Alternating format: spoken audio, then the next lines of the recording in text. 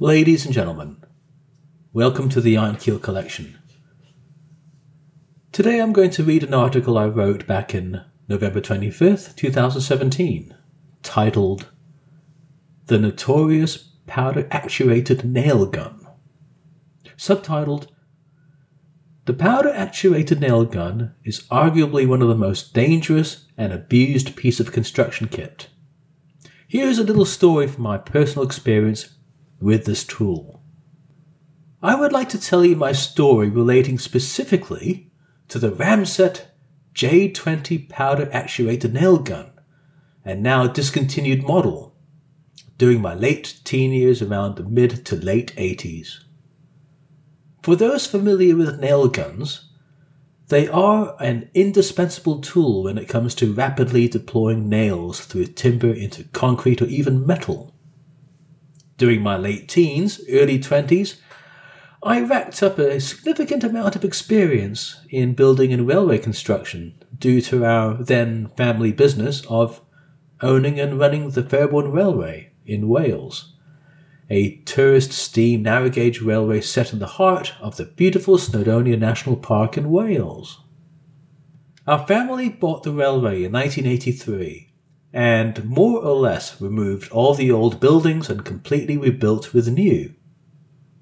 We also re-gauged the 3-mile length from 15-inch to 12-inch, a mammoth task in its own right.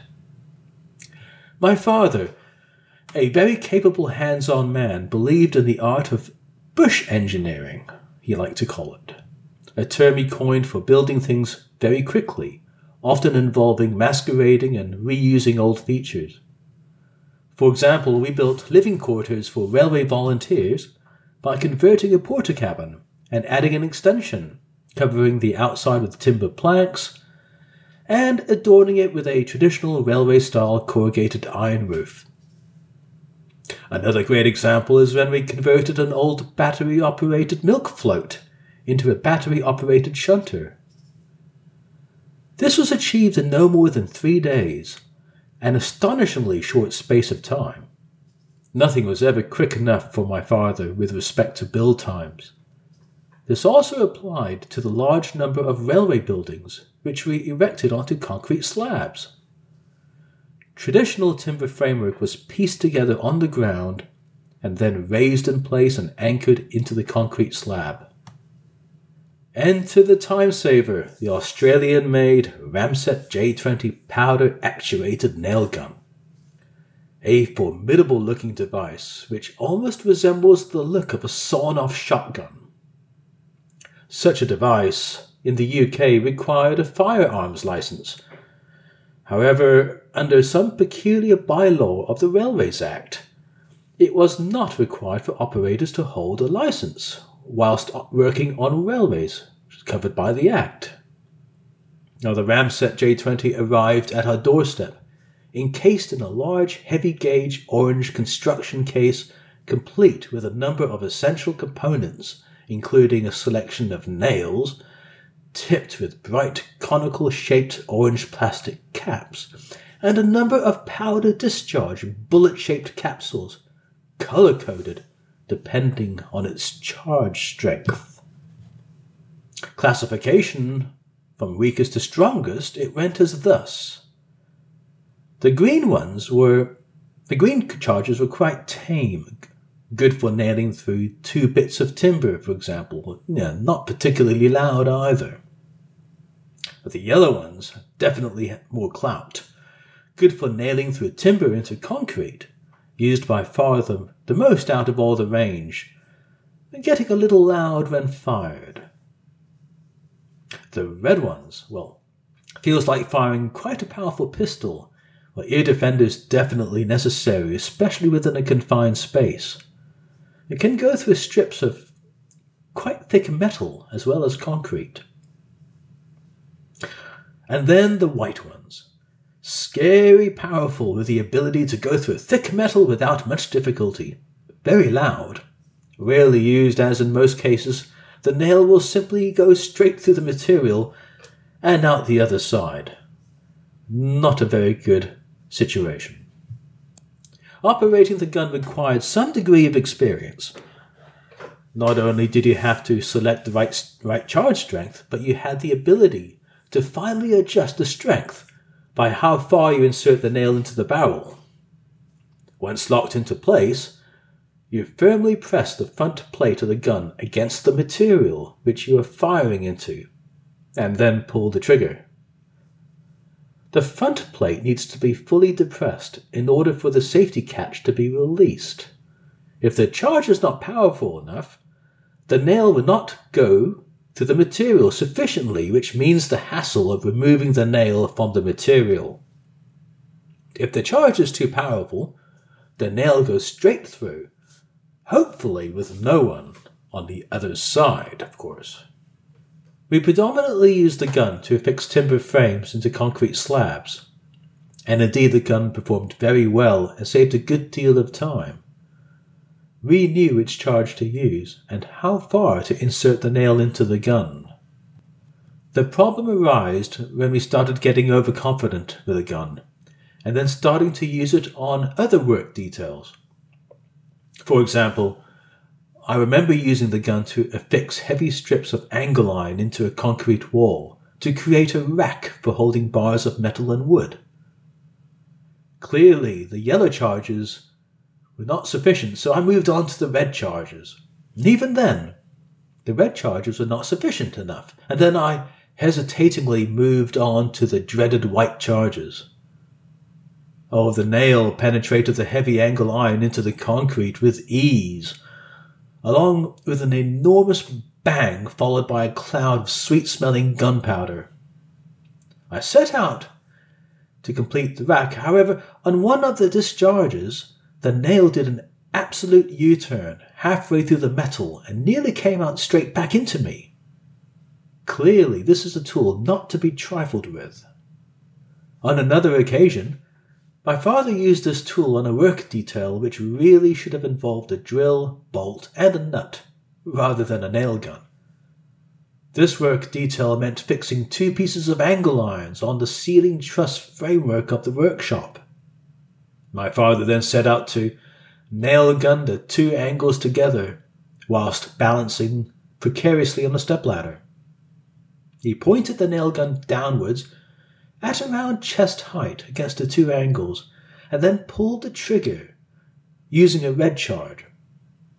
Apart from the loud bang, nothing appeared to happen for the next 10 seconds until I noticed a stream of blood flowing out onto the concrete floor of the workshop. I looked up and noticed that the blood was oozing out of his left temple, upon which I had to quickly assist in getting him down from the stepladder, as he is well known for fainting at the sight of his own blood. It so happened that the nail went straight through the metal, went on its way down to the concrete floor, and then bounced straight up, hitting him in the temple. It happened all very fast indeed. Unfortunately, guns and anything which can be used as a firing weapon usually holds a special fascination with most of usually the male population. We were all guilty of seeing what this nail gun could do and started doing some fun experiments with it. A typical experiment involved pressing the nail gun against the side of a porter cabin and to see if it will go through and out the other side. Naturally, the most powerful charge was used, the white one, and we underwent the experiment. Surely enough, it went straight through all right. It made a clean hole through the first wall and went clean through a canvas suitcase, which was housed inside the porter cabin, and then ejected itself through the second wall, sideways, continuing another couple hundred of meters until hitting the side of a nearby house. Well, thankfully, no one was in its path. The best story involving the use of this nail gun is as follows. During the early evening, we were using the nail gun to affix a new timber frame onto a concrete slab. Steve, one of the staff, had his left foot on the gravel against the side of the concrete floor slab, while his other foot was resting on top of the concrete slab. This meant that his left foot was at a lower level than the top of the concrete slab. Steve positioned the gun downwards to affix the 2x4 timber into the concrete slab, and then pulled the trigger. Not many seconds after, Steve was curled up on the ground, holding his foot in distress while stating in these very words to my father, "John, I think I just shot my foot." We all thought he was pulling our leg, until we saw a nail neatly protruding halfway into his shoe. Somehow or another, the nail must have done a U-turn, or turn through the concrete and out straight through the side of the slab into Steve's foot. Seeing that this indeed was a real accident, we ushered for an ambulance. Unfortunately, the nearest ambulance was 13 miles away in the small town of Dogechlai. A difficult name to pronounce, I admit. So we had to do the best we can to make Steve as comfortable as possible, even though he was part crucified by a ramset nail. Well, the ambulance eventually arrived, and we all piled in. Steve on the bed, my father, me, and a couple of others. Unfortunately, for some reason or another, the hospital in Dogechlai was not able to accept an emergency, and we had to make do by travelling the 30-odd hilly miles to the larger town of Aberystwyth.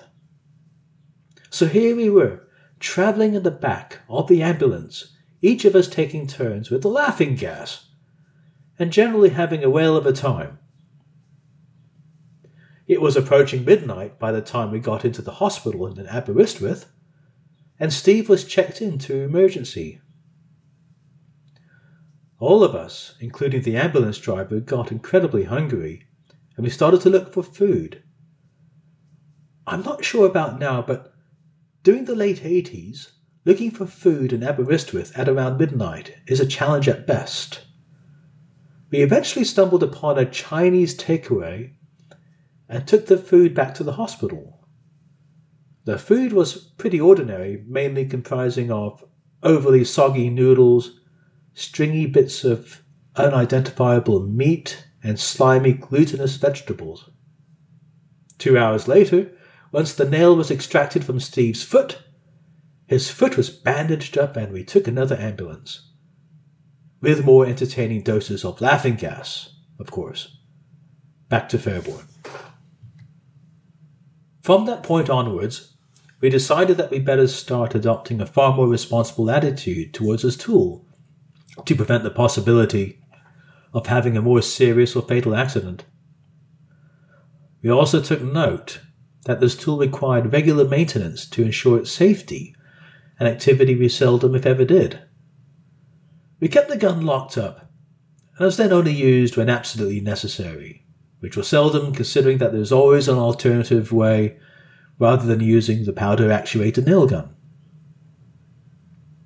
Now, it's been quite some time since the late 80s, and I've not kept up with the latest variants of nailguns. However, I am certain that today's strict health and safety regulations have much to say about this now undoubtedly highly dangerous tool. Thanks for listening.